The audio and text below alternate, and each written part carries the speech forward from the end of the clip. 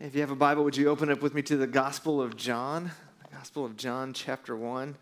That's where we're going to be today. If you're new or you're visiting with us, welcome. It's good to see you. It's good to have you here with us. We're actually starting a new series today, and you picked a good Sunday to come and check us out because over the next several weeks, we're going to do something we like to do every couple years here at Living Hope, and that is revisit our core values, the things that we uphold, the things that we aspire to do and to be as a local church.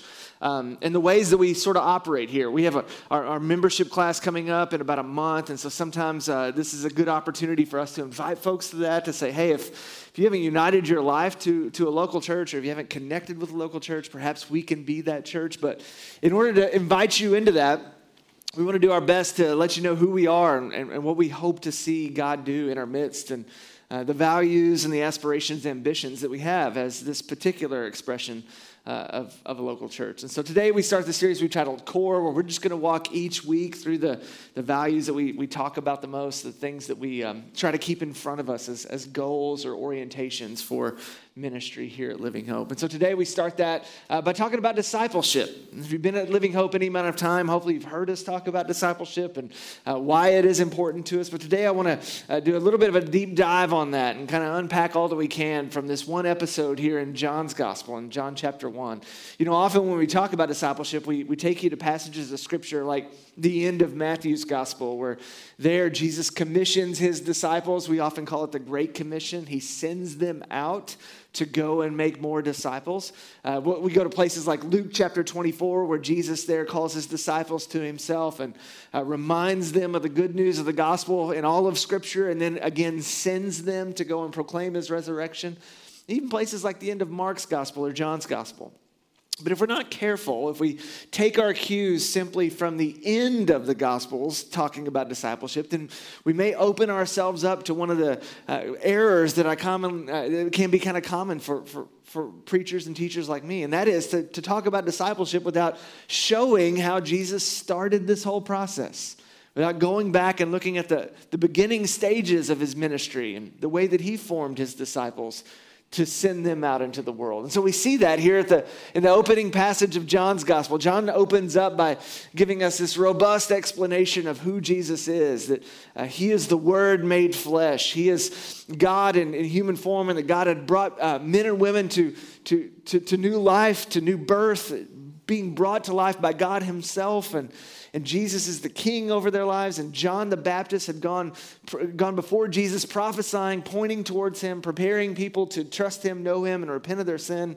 And then Jesus begins calling disciples to himself here at the end of chapter 1. And we get, I think, an insight into what we mean when we talk about discipleship. Look with me, if you will, in John chapter 1, beginning in verse 35. The next day, again, John, that is John the Baptist, was standing with two of his disciples, and he looked at Jesus as he walked by and said, "Behold the Lamb of God." The two disciples heard him say this, and they followed Jesus. Jesus turned and saw them following and said to them, "What are you seeking?" And they said to him, "Rabbi," which means teacher, "where are you staying?" He said to them, "Come and you will see." So they came and saw where he was staying, and they stayed with him that day, for it was about the 10th hour. One of the two who had heard John speak and followed Jesus was Andrew, Simon Peter's brother. He first found his own brother Simon and said to him, "We have found the Messiah," which means Christ. He brought him to Jesus. Jesus looked at him and said, "You are Simon, the son of John. You shall be called Cephas," which means Peter. The next day, Jesus decided to go to Galilee. He found Philip and said to him, "Follow me." Now, Philip was from Bethsaida, the city of Andrew and Peter.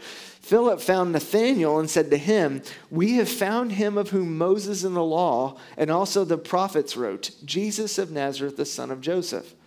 Nathanael said to him, "Can anything good come out of Nazareth?"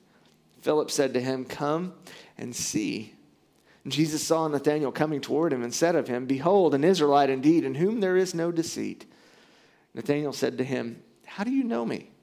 And Jesus answered him, "Before Philip called you, when you were under the fig tree, I saw you." Nathanael answered him, "Rabbi, you are the Son of God. You are the King of Israel." Jesus answered him, "Because I said to you, I saw you under the fig tree, do you believe?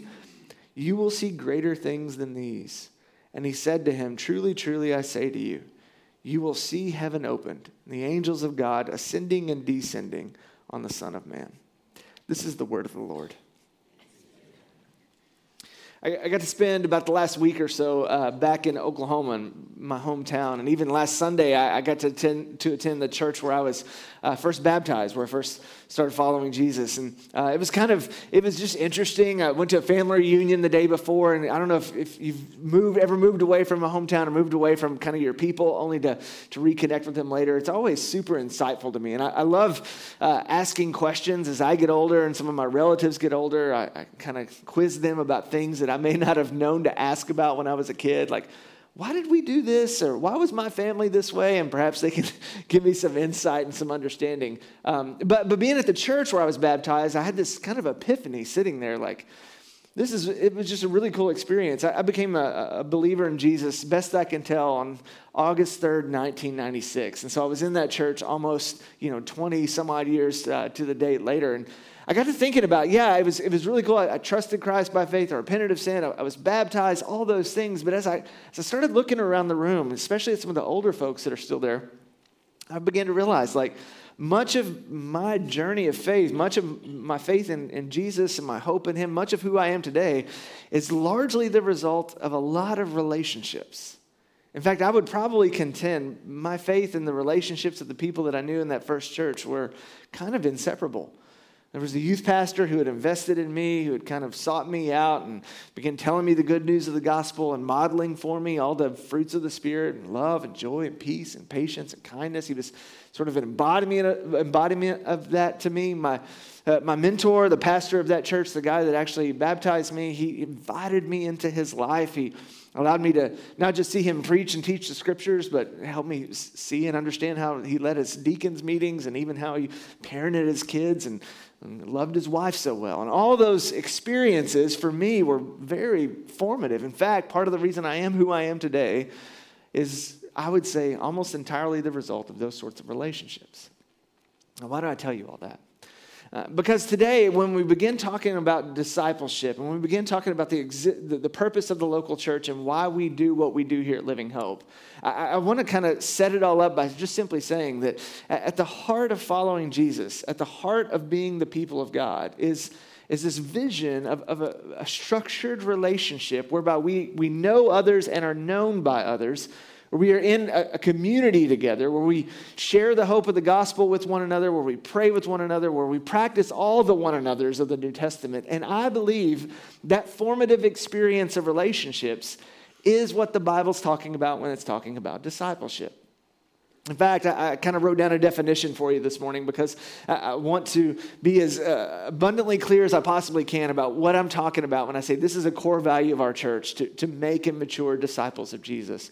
Discipleship is the relational connection between you and God and others through which God grows us and matures us in the faith.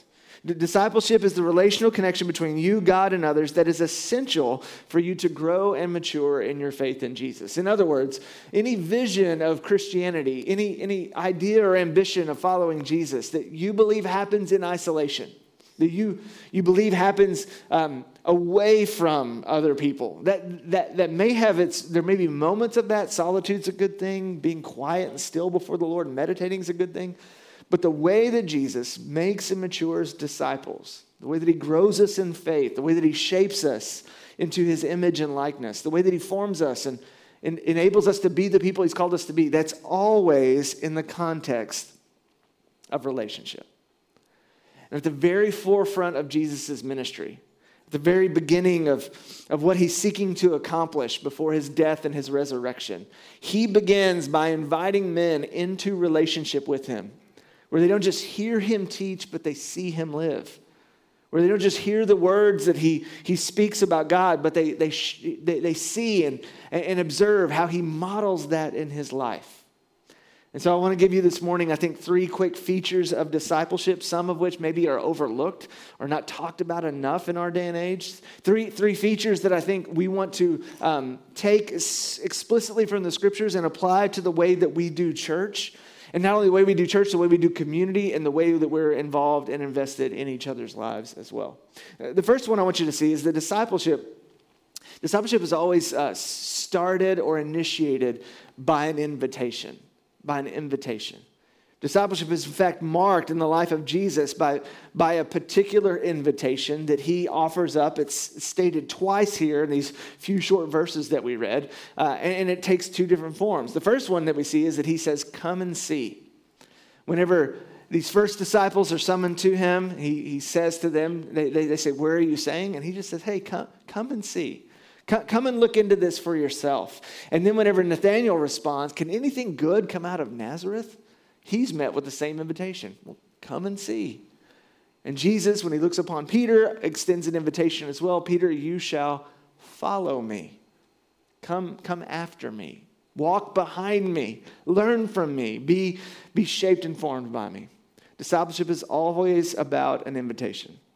Now, that invitation, I think, has some interesting tidbits kind of loaded into it. If you go back and look with me in verse 35, we see that John the Baptist was preaching about Jesus, and he points to Jesus. He has his own disciples, and he says, "Here's the Lamb of God. Here's the one that the Old Testament was prophesying about. Here's the one that we were being prepared for. This is the Messiah. This is the Lamb who's coming to take away the sins of the world." By his death and his resurrection, we can turn to him and be found in him, be forgiven of sin and grow in him. And it says in verse 37, the two disciples that heard him say this, they followed Jesus. But Jesus turned and saw them following, and he said to them, and this is an important question, "What are you seeking?" No, why would he ask that question? Why would he maybe confront them in their pursuit of him? Why would the invitation that he extends to them to come and see who he is need to first be checked by this particular question? It's because Jesus, in order to make and mature disciples of his own, in order to call us to be the people that he's called us to be, he's always going to first address our desires. The invitation that we have as his followers is an open invitation. Anyone can get in on this. Come and see who Jesus is. Come and know him and be found in him and hear his words and be shaped by his teaching. But rest assured, if you're going to follow him, he's eventually going to call into question your desires. What are you seeking? What are you after? What do you long for? What are your ambitions? What are your hopes? What are your dreams? Jesus, in other words, isn't content to just have a relationship with us at face value. He wants to get down to the heart of the matter. He wants to go below the line. He wants us to pull out up to the surface that which we really want.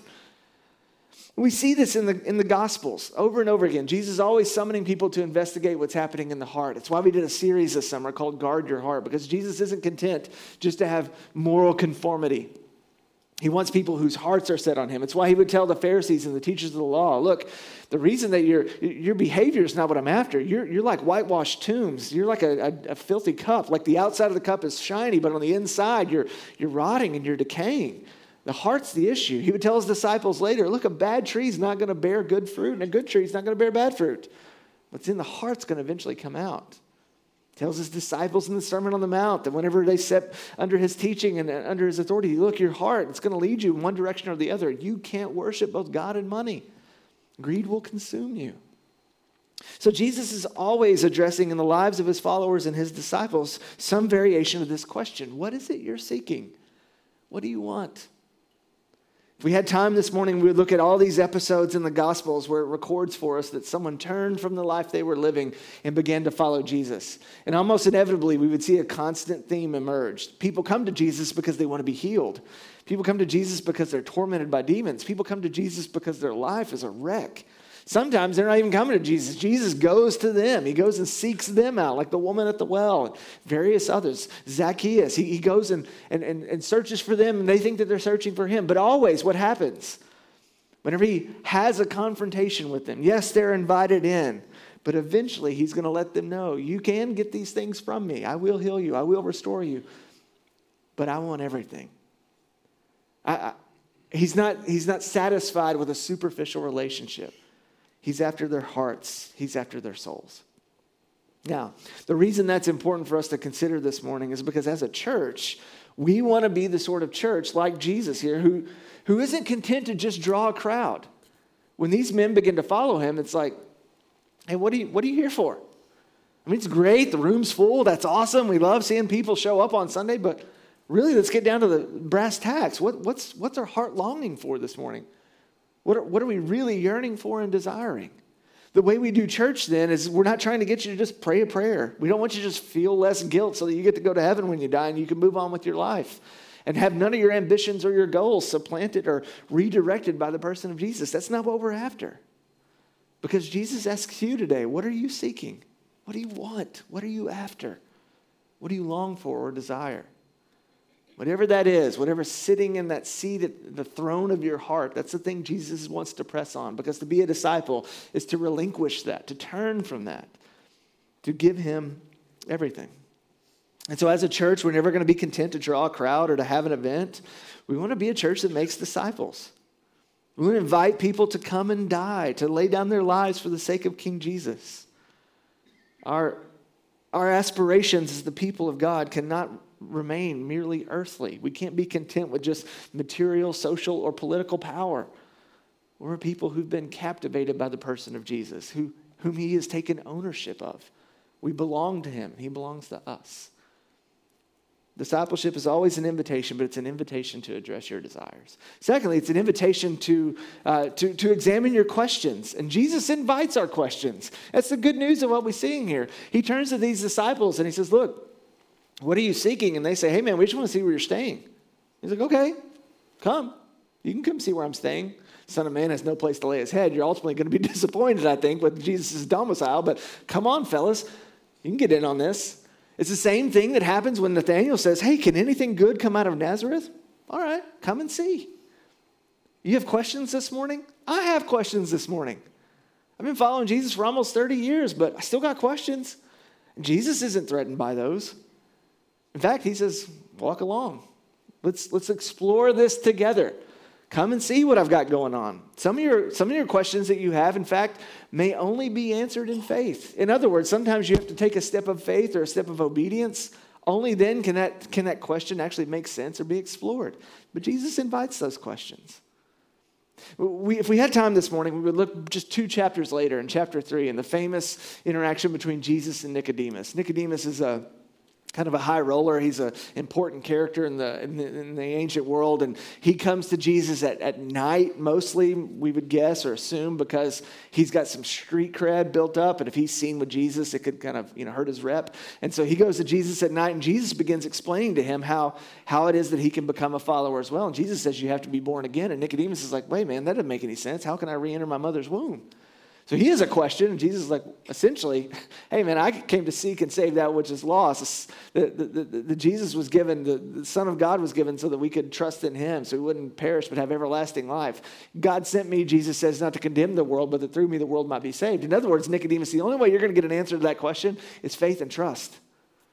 It's only whenever you bring that question in all your honesty and say, I don't really know how to resolve this, but I'm going to trust in you and see if you can work this out somewhere down the road. Jesus always invites our questions, but Jesus does summon all of us to follow him. That's what the invitation is. Verse 42, and I love the way that it says this, that Andrew, Simon Peter's brother, brought Simon Peter to Jesus. He's like, hey man, you probably got questions. Let's go over here together. This is the essence of what discipleship is. I have a relationship with you, and I have a relationship with Jesus, and I'm going to try to connect you and Jesus. And so I'm going to seek you out because God is seeking you out. I'm going to connect you with Jesus. And Jesus looks at Simon Peter and says, follow me. These disciples begin to follow him. They begin to entrust their lives to him.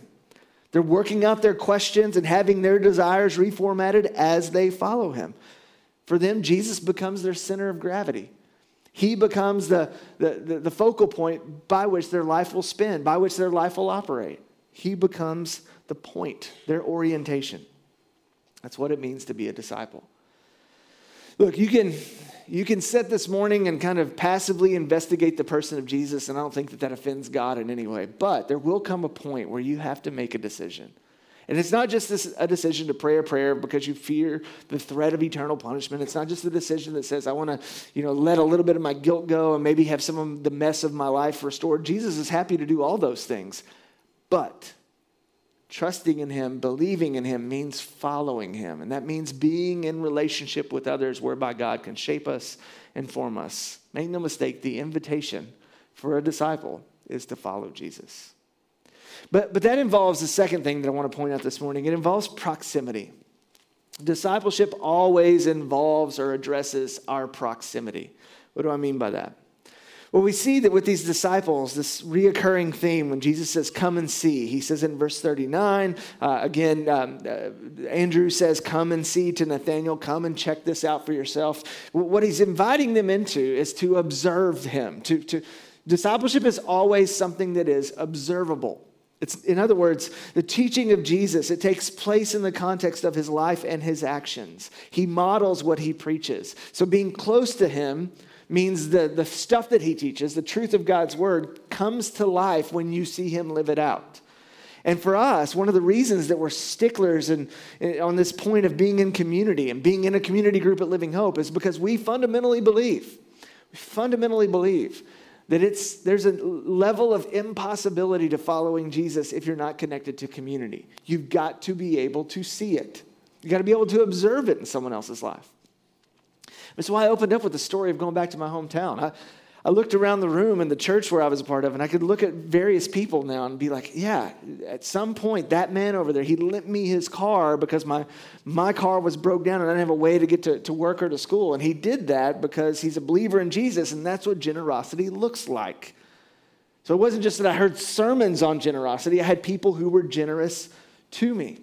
That when I left to go to college, that church took up an offering one Sunday night to help pay for my first semester of college. Yes, I'd been taught about tithing, and yes, I'd been taught about generosity, but I got to see it and receive it and live into it. Because discipleship is observable. Followers of Jesus model for other followers what it looks like to walk out obedience, to not just say these things and teach these things, as good as that may be, but to live in a way that shows forth these things so that someone can look at it and say, I guess that's what faith looks like, and I want in on that. I want to model that and exemplify that in my heart and my life for others to see as well. In other words, we have to be in relationship with one another for these truths to be modeled. Just listening at a distance will only get you so far. I love that we have our services broadcast online. I love that folks who may be disconnected on any given Sunday can kind of check in and keep up with what's going on in community. But if that is the sole diet of what it means to be a part of this particular church, at the very forefront of what we're trying to accomplish, you're going to miss the most important thing, being in relationship with others so that God can use those relationships via discipleship to shape and form your heart and your life. So you can observe when others grieve, when others are dealing with aging parents, when they're dealing with wayward kids, when their marriage is maybe in a tough spot, whenever they're wrestling with, whatever's going on in the world at the moment, you can see what it looks like to exercise faith and trust in the person of Jesus. Whenever you go through those things as well, you've had a model to point back to say that's what it looks like to follow Jesus despite suffering, to follow Jesus despite fear, to follow Jesus despite frustrations. You have a model, and that's because discipleship is always observable. Secondly, we need proximity because discipleship requires vulnerability. It's easy to pontificate and talk about the things of discipleship at a distance. It's something altogether different whenever Jesus says to us, come into my house, come into my life. When he tells these disciples, come and check me out and look into me, investigate me. It's the same thing that we see that there's something vulnerable about Nathanael saying, can anything good come out of Nazareth? I mean, he's just being honest right there. He's saying, look, maybe this guy is the Messiah, but where's he from? And Jesus is like, okay, you want to challenge my upbringing? That's cool. Come and find out. Come and check into it for yourself. Vulnerability is this place of being able to be honest about the questions that you have, about having your heart exposed, about having a culture where it's safe to say, I haven't figured this out yet, and I don't really know what it looks like for me to take the next step, and I need help. And that's part of what we want to be as a church, because I believe disciples grow in a place where there's honesty and safety, working simultaneously, where we have Jesus and safety and time.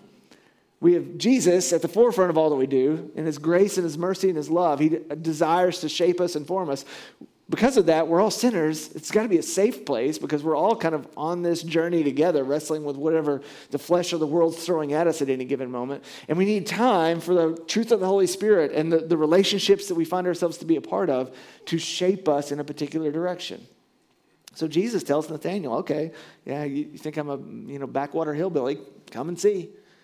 Come and look in on it. Thank you for your honesty. Thank you for your vulnerability. It's only in those types of places where you can interact with a real Jesus in a real way and have your heart and life changed. In other words, I want us to be a gospel culture here. We talk about this in our membership class. A place where the gospel is not just something we preach, but we live in such a way that we really show that it's true. That were it not for the life, death, burial, and resurrection of Jesus, I am without hope.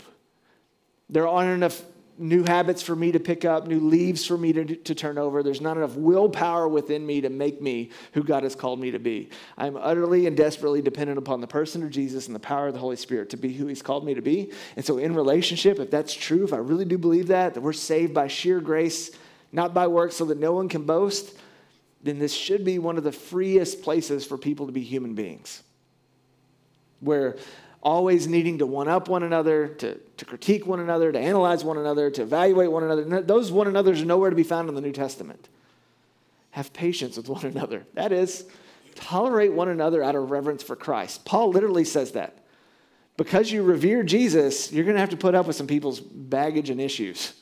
Because that's what it means to follow him. And it's somehow, in putting up with it, that's not sweeping sin under the rug, but in being near someone who's not yet perfected by the Holy Spirit, God's going to use your love, your mercy, your kindness, your gentleness to shape and form them into the image and likeness of Jesus. That's the way God designed this thing to work. There's no vulnerability. There's no honesty. We're not walking in the light together. 1 John, when John says, look, if anyone says he's without sin, he's a liar. If anyone continues in sin, he's a liar. But walk in the light as Jesus in the light. Because then the blood of Jesus covers our sins and we have fellowship with one another. Walking in the light's not perfection, it's honesty. And in honesty and vulnerability, disciples are made. Discipleship, though, always results in movement. I know this sounds maybe ridiculous to have to say it, but follow me means you go somewhere. It means movement. It means mailing it in and being content with the status quo in your spiritual life is not what it means to follow Jesus. Following Jesus requires movement. Discipleship is a dynamic relationship between us and Jesus. It doesn't mean that there won't be seasons of stagnation or seasons of stalled growth, but it does mean we will never be content with apathy. It means as followers of Jesus, we will wage war against spiritual apathy. We will go to the altar with our disinterest and ask God to change our hearts and to motivate us once again to continue following. Jesus is on the move.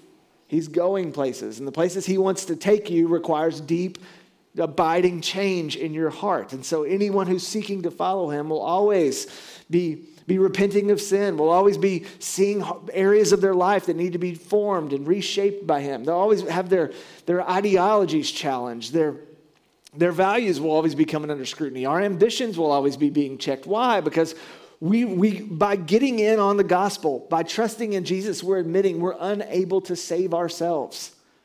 We are fundamentally unable to be our own Lord and Savior.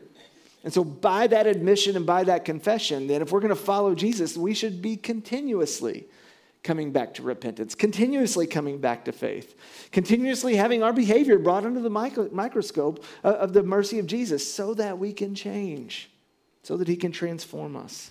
Discipleship always results in movement, and that movement is towards Jesus, not away from him. And I think we would be remiss, though, if we didn't bring up the last point that I think that this shows us about what it looks like to be a disciple of Jesus. It means to live a life of possibility. To live a life of possibility. I love this because Nathanael says back to Andrew, he says, man, nothing good can come out of Nazareth. There's no way the Messiah showed up there. I mean, that place is hick town. Let's just be real. And Andrew says, okay, well, come and see.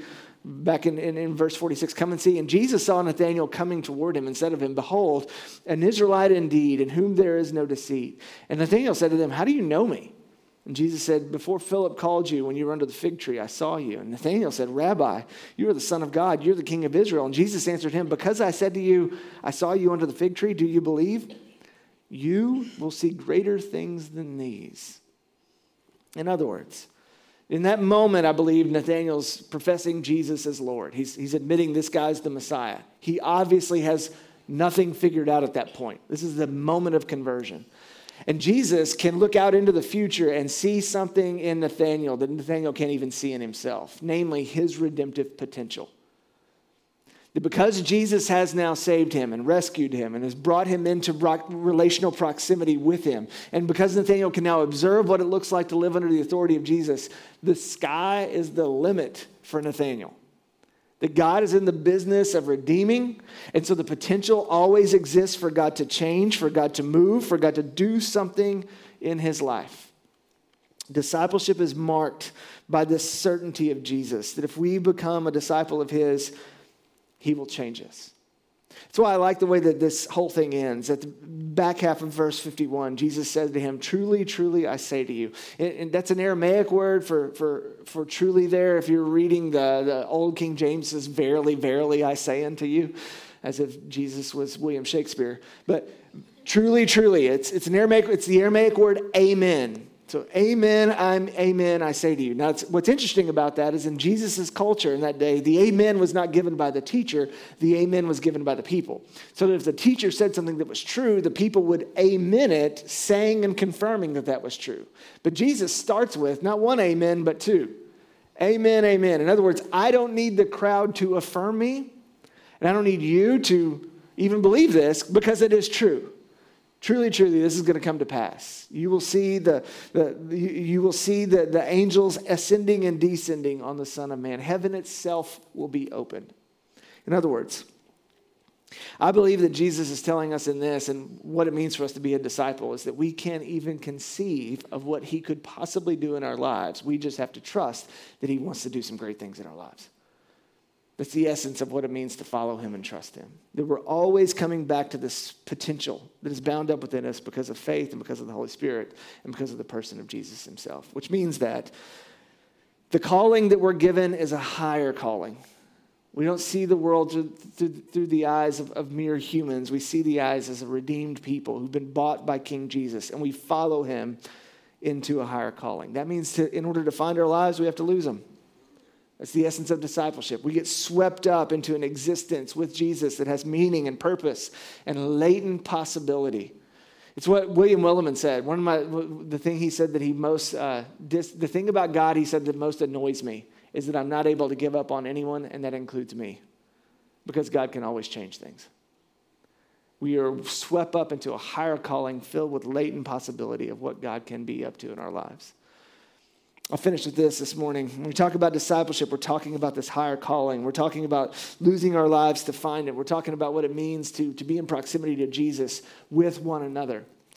Tim Keller once preached on this passage, and he said it like this. He said, the word disciple is the same as the word discipline. And discipline means to subjugate our present desires for the sake of future higher, nobler goals, goods, and causes. A Christian disciple is somebody who has said, all other pursuits are secondary. To serve and to learn of and to know Jesus Christ, my master, is primary. Jesus puts it in a very, very blunt way. Jesus said, he who seeks to find himself will lose himself, and he who loses himself for my sake will find himself. What he means is anybody who struggles with the question, who am I, and puts that as their highest priority will never find out who they are. If you think that it's more important for you to find out who you are and fulfill your desires than to obey a higher cause, then you will never find out who you are and you will never have your desires fulfilled. That's the catch-22. So God, this morning, would we see that you have summoned us into this relationship and all other pursuits are secondary?